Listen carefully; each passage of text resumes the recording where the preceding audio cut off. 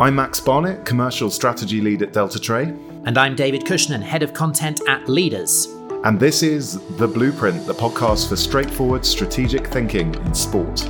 Over the course of this series, brought to you by Delta Tray and Leaders, we'll be exploring how to build and execute great strategy and how to avoid doing strategy badly.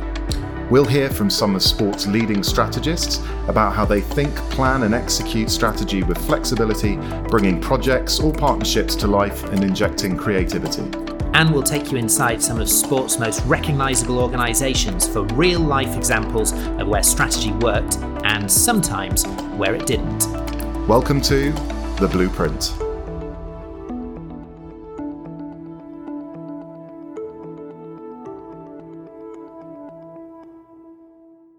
Well, good afternoon, everybody. Welcome back to the Tech and Innovation stage. My name's David Cushnan. I'll be guiding you through this final session of the day here on this stage. And my goodness, it's a popular one. Right, time for a live edition of The Blueprint, which is our podcast series that Leaders has been running alongside our friends at Delta Tray over the past year or so, exploring and dissecting strategic thinking in sport. And we have a superb pair of guests from the top table of European football, no less, to help us examine that topic once again right now. So please do welcome to the stage the Chief Marketing Officer of Juventus, Mike Armstrong, and the Commercial Director of Venue and E-Commerce at Manchester United, Patrick Jenkinson. And as you give them a warm welcome, please do the same for Delta Tray's Commercial Strategy Lead and my co-host and on The Blueprint, Max Barnett. Please welcome them all to the stage.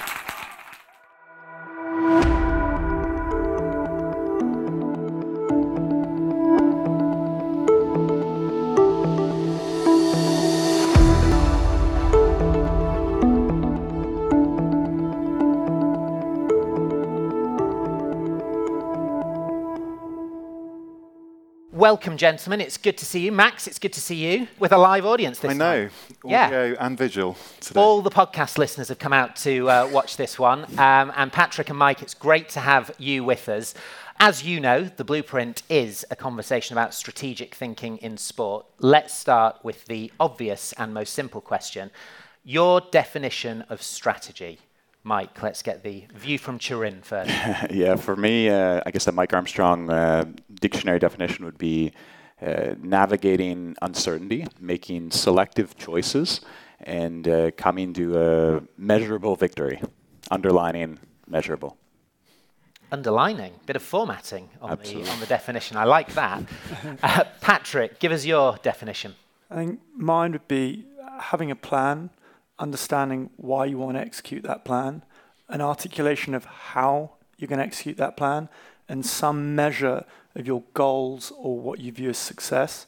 And I think wrapped around all of that, I think it's what's your plan to bring people along with you on the journey and the people that you need to get buy-in from it.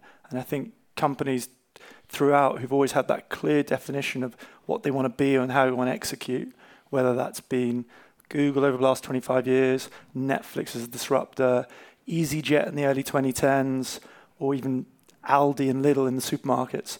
Those companies have done that effectively, have always come out on top during those periods. We're going to delve into lots of those strands over the course of this conversation.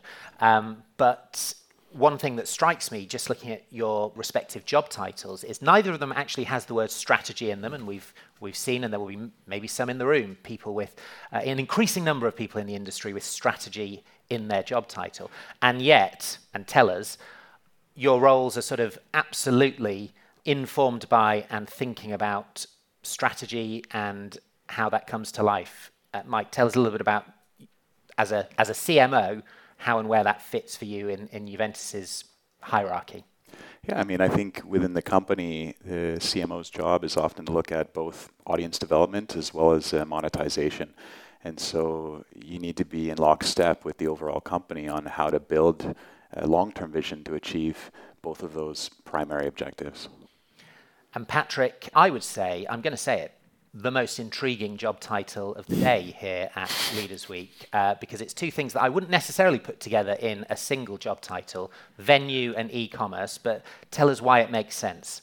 Absolutely, and I think often when I speak to people, I see this sort of puzzled look they give me of what is the link between those units. And the link between venue and e-commerce is quite simple. It's fans. So my role at Manchester United is across B2C and driving B2C revenues for the club. And that's primarily utilising our digital footprint and using technology and layering it on data. And then in the context of strategies you're talking about, B2C businesses typically are ones that you build over time. They're not overnight successes. So strategic thinking is really, really important as we approach it. And both of you have spent time outside of the sports and entertainment industry. Can you tell us a little bit about building strategy, executing strategy within the sports and entertainment industry, and what makes it unique? What are some of the unique challenges or opportunities in doing that in sport? Maybe start with you, Patrick. I think performance obviously affects things, and sentiment can affect within a year. However, strategy by definition is more medium to long term, and I think actually that fact means it's much more important. And I think there's just got to be an acceptance from yourselves and leadership that progress won't necessarily be linear. And then I think a second one is obviously, fandom and popularity. 95% of us in this room, the reason we're in this industry is we love it, the passion of the fans and that fandom. And I think that is something that's a really important dynamic. And actually, as a club, we've really thought about now in the last few years how we can really use that and harness that. We've got our fans forum, we've got our fans advisory group, we launched our fan engagement plan, and we've had a concerted strategy to really re-engage with our fans and put them in the heart of decision making. So we have our fan engagement team, and whenever we're strategizing on some initiatives, and you and I have worked on a project recently, that's a really core input, and to get their lens on things and how we need to be approaching things. I think a really simple example, a recent one of an output for us is we made the decision and start from next season to remove hospitality from the Stretford end for us. And that was, again, something that our fans came to us with as a group, and we discussed it and we appraised it and we listened to them, and it's an action we made. So that's where I think it's a particular dynamic that we should actually be using and leveraging more.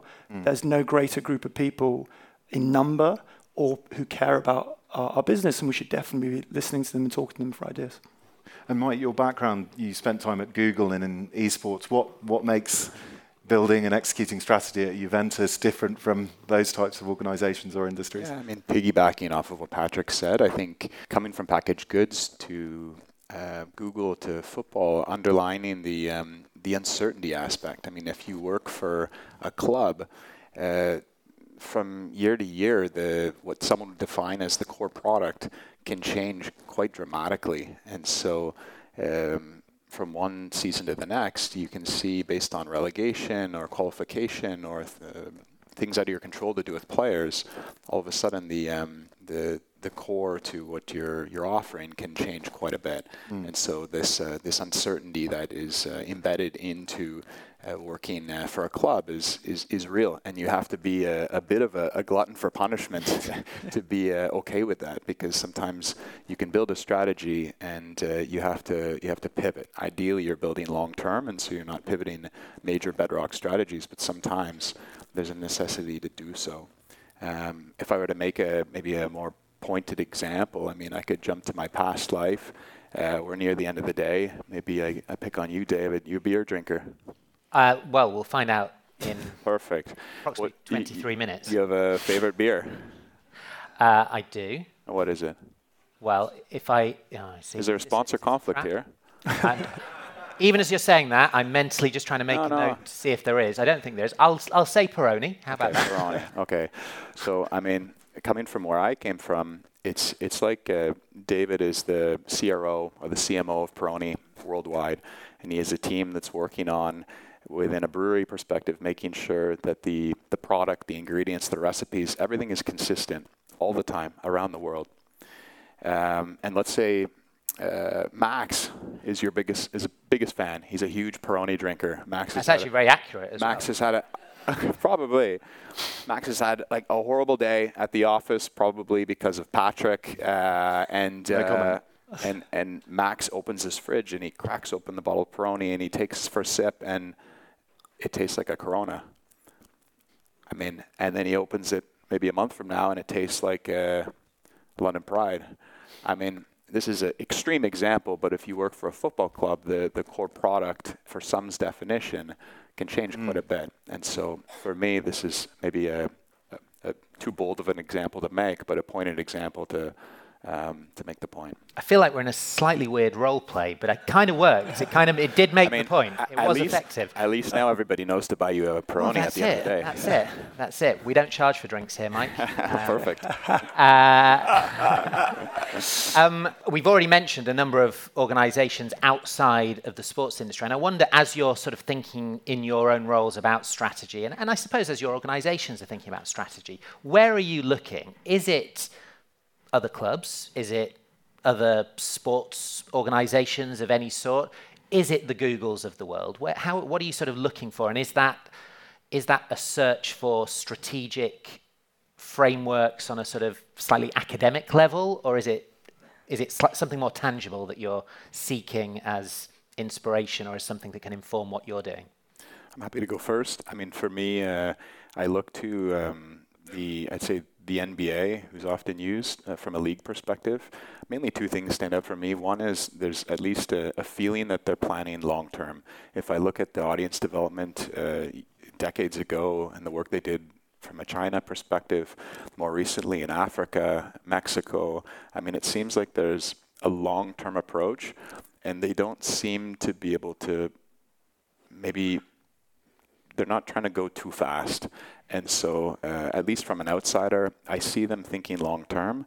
But then on the flip side, moving quite quick on innovation, taking advantage of NBA Top Shot, getting in to something quite quickly. And so the way they're able to balance long-term planning and then taking advantage of short-term opportunities, I quite like. When I want to get out of my comfort zone, I go maybe more to like what Dan Porter's doing with Overtime, the Kings League. I find the way they're tackling audience and the evolving media landscape is quite interesting within those two players as examples. Patrick? And I think actually, for mine are a bit different examples of picking on Mike's point around the NBA. I think actually I talk about US teams. I think part of the reason they're able to be quite adaptive and innovative like that is they have a really deep bank of insights and understanding. So definitely, and I love this question because I love looking around within sport and then outside of sports. I think the US teams do fantastically. Within my own career, I've had really direct experience with the San Francisco 49ers. And I think, what they built and how they think about experience and continually innovating that experience, using a lot of data and asking themselves, no matter who my fan is, what kind of experience do they want? And a mantra that, I'm using at Manchester United is we should have something for our fans no matter what the ticket or touch point. People want different things out of the same day, and we should understand that. So I really like that. But then beyond sports, right? I really like looking. I think where people have to work for audiences really hard. One thing that I do really great is Merlin Entertainments. Merlin Entertainments, they run Madame Tussauds, Peppa Pig, Legoland, the London Eye. They've always had a really clear strategy and focus. They know who their audience are, families and family groups, days out, special experiences. And they're a really good example of a business that have used IP to build a fantastically loyal audience that comes back year after year after year. And they really have a thread of customer centricity through everything and really knowing who they are, who they're trying to appeal to, and how they can do that. So I think they're a great example. I think picking up on a couple of your points, especially around the US leagues, I think it's important on this side of the pond to not be too hard on ourselves, especially around strategic thinking, because the leagues have that inherent advantage of, okay, we're going to look ahead on behalf of our clubs, our members, we're going to put together a strategy and have your buy-in and then try and lead from the front. If you look at the way NBA or the NFL have done that, I think they're playing to their advantage of being the sort of league and franchise model. But when you're both two very successful football teams, as you said at the beginning, what makes football unique, sport unique, is that the rhythms of the season, right? Are we going to get 3 points this weekend? How do you decouple from on-pitch performance and sort of think ahead? And maybe we could talk about what we've been talking about, both of us for a few years now. That sort of direct-to-consumer opportunity. How do you decouple? How do you go about building that strategy? Maybe Patrick, we start with you. Great. I mean, I think it starts with the clarity from leadership. Honestly, I'm very grateful for at Manchester United, we've got that clarity of direction and that leadership in that trust and building that over the long term. So, and again, to what I said previously, that understanding that the rhythms of the season, be it quantity of matches or things that happen, shouldn't get in the way. And part of, building a B2C business, it will take us, we made great strides in the past 12, 18 months, but it's probably a 5 to 6 year process because you need to explain to people, articulate what your strategy is, understand the investment profile of it, probably try some things, occasionally get some things wrong. And I think having that support of leadership is super important. So some of the projects we've been talking about, the ultimate goal for B2C is how do you unify an ecosystem? Not having 7, 8, 9 different products. It's a single fan.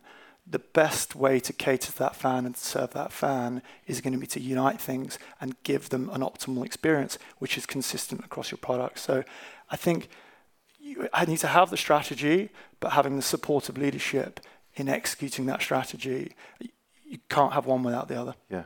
And Mike, similar story for Juve, or? Yeah, I think you can't get stuck in the rhythms of the season. So for us, we build a 3-year plan, and then we have checkpoints once a year, which is probably not something that's strange or unheard of. I think on the direct-to-consumer side, where that can help you is how you execute and smooth out some of the rhythms. Maybe you can, by knowing the fans in a more intimate way, speak to them in a way that detaches yourself from performance on the pitch. Like give them the right message so that when you have those rhythms, you know what to say and when to say it.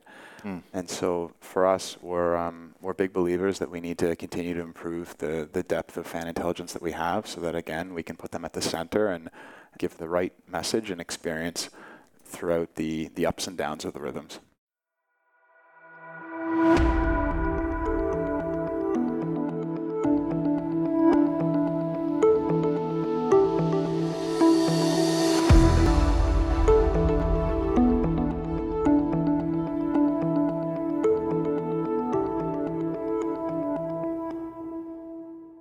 We've always found on the Delta Trade perspective, you can sometimes with B2C or D2C or those digital platforms that enable what you've just been saying, Patrick, you can get sometimes tripped up in features, functionality, what the product does. Where we've found the most sort of effective conversations is with leadership, with ownership, with investors in almost translating what D2C can enable in terms of business growth. So getting it back to cents, euros, dollars, pounds. And really articulating what D2C can do from moving your revenue from X to Y, and how you diversify revenue. Is that similar sorts of language that you're using to kind of when you're having those conversations with leadership, or? Yeah, and the language I use is often, I think that revenue is the output, it's not the driver. If in B2C, like in any brand really, if you build products and experiences that resonate with your audience because you've understood your audience or you've spoken to your audience, and then you make it a nice experience, then they'll consume those experiences or those products and they'll enjoy that. And that's exactly what they want to do. So that's the way I talk about it internally, about that. That should be our goal and our utopia. And then the revenue follows off the back of it. And so the examples that you're talking about, things like the technology in that point is the enabler, right? How do I give my fan who's in Saudi Arabia the same e-commerce experience as my fan who's in England? That should be my goal and a complete principle of equivalence around it. Yeah. And to deliver on the opportunity, it takes a village. It requires multiple teams, different units, different functions to get involved. Mike, from your experience, how you're CMO, so you have but quite a broad remit, right, within marketing. But how do you work with other units within Juve and collaborate around a strategy like D2C or multiple strategies that different units have? How do you work from that perspective? Yeah, I think the best example I've got is probably our summer tours. And so Juventus takes a very important week to 10-day break where we can get out of market, and it's a wonderful opportunity. From a marketer perspective, you've got to make the most out of those days. But at the same time, you have to balance the strategies needed from and the objectives needed from the sports area. So, I mean, in terms of quality of pitch, hotel you stay at, giving young players an opportunity to grow and test them out. You've got the media team that's looking at balancing, I mean, revenue and reach. You've got the other teams that you're perhaps playing friendlies with. And so I'd say Summer Tours is a good example that brings in the total company. And that's often where you have competing objectives. And so you need to really work on speaking to people on a human level, understanding their objectives, and figuring out how you can make sure that there's some more overarching themes that everybody can ladder into. Mm. Yeah, it's interesting picking up on that human interaction, right, from other podcasts David and I have had, especially the last few, if you think about it, David, like the importance of you can have a great strategy deck, but it's in order to execute, it is people. It's about working and understanding shared objectives and getting on with it. Yeah, being humble and achieving buy-in. I mean, it's a human psychology. I think sometimes it's such a simple thing that gets forgotten along the way. Understanding that people have different objectives, and that's okay. But figuring out how you come to a resolution. Yeah, I think exactly for us, I think sometimes people are surprised, and for us, we really do involve so many teams across the club. Sometimes maybe you go a bit slower and you need to compromise on sometimes some things that you want to do. But actually it means that people feel invested and involved in the process. They're often actually chipping in ideas, things that you hadn't thought about. And it doesn't mean you get a long way down and then someone suddenly has an objection or something. So we've had a real emphasis on collaboration, bringing a wide breadth of people to the table on projects. It's been a real focus for us the last couple of years. That certainly came across when we were working together, the breadth of teams involved, which, as you said, exactly. Receptionist, front desk, exactly that. Let's talk about when strategies don't work so well, because that's a reality for everybody in this room, I'm sure. Can you point to maybe an example or two of where strategy has fallen down, and can you pinpoint the reasons why? Yeah, I think there's a few reasons. I mean, one, sometimes it's readiness. Sometimes you get too far ahead of yourselves, and either your team, the resourcing, whether it's financial or people, just aren't there. And so you build a strategy and you can't execute because you're not ready. Other times it's political will or governance within the company that make it difficult. And sometimes it's just the measurability is wrong from the beginning. And so you don't get the right people aligned on like what is the output at the end, how are we going to measure it at the start, and how are we going to measure it at the finish to make sure that we achieve the goal that we want. Yeah, I'll pull an example from a past life, possibly. I think I agree. I think the key reason that happens, and where you need to be nimble and adaptable. I really like some of the readings about Seth Godin, and he talks about sunk costs. Don't let the time and effort you spent on something yesterday impact your decision today. And that's very hard to do in practice, to accept that everything you've done, the investment might not be the right approach. So, I definitely can think of examples of past life where gone after big plays and strategies that haven't panned out. And then when we haven't been brave enough to look and reassess at the market and go, maybe the market changed, or some realities changed, or things we just didn't think of. And I think the key then is to be nimble and adaptable and humble about it.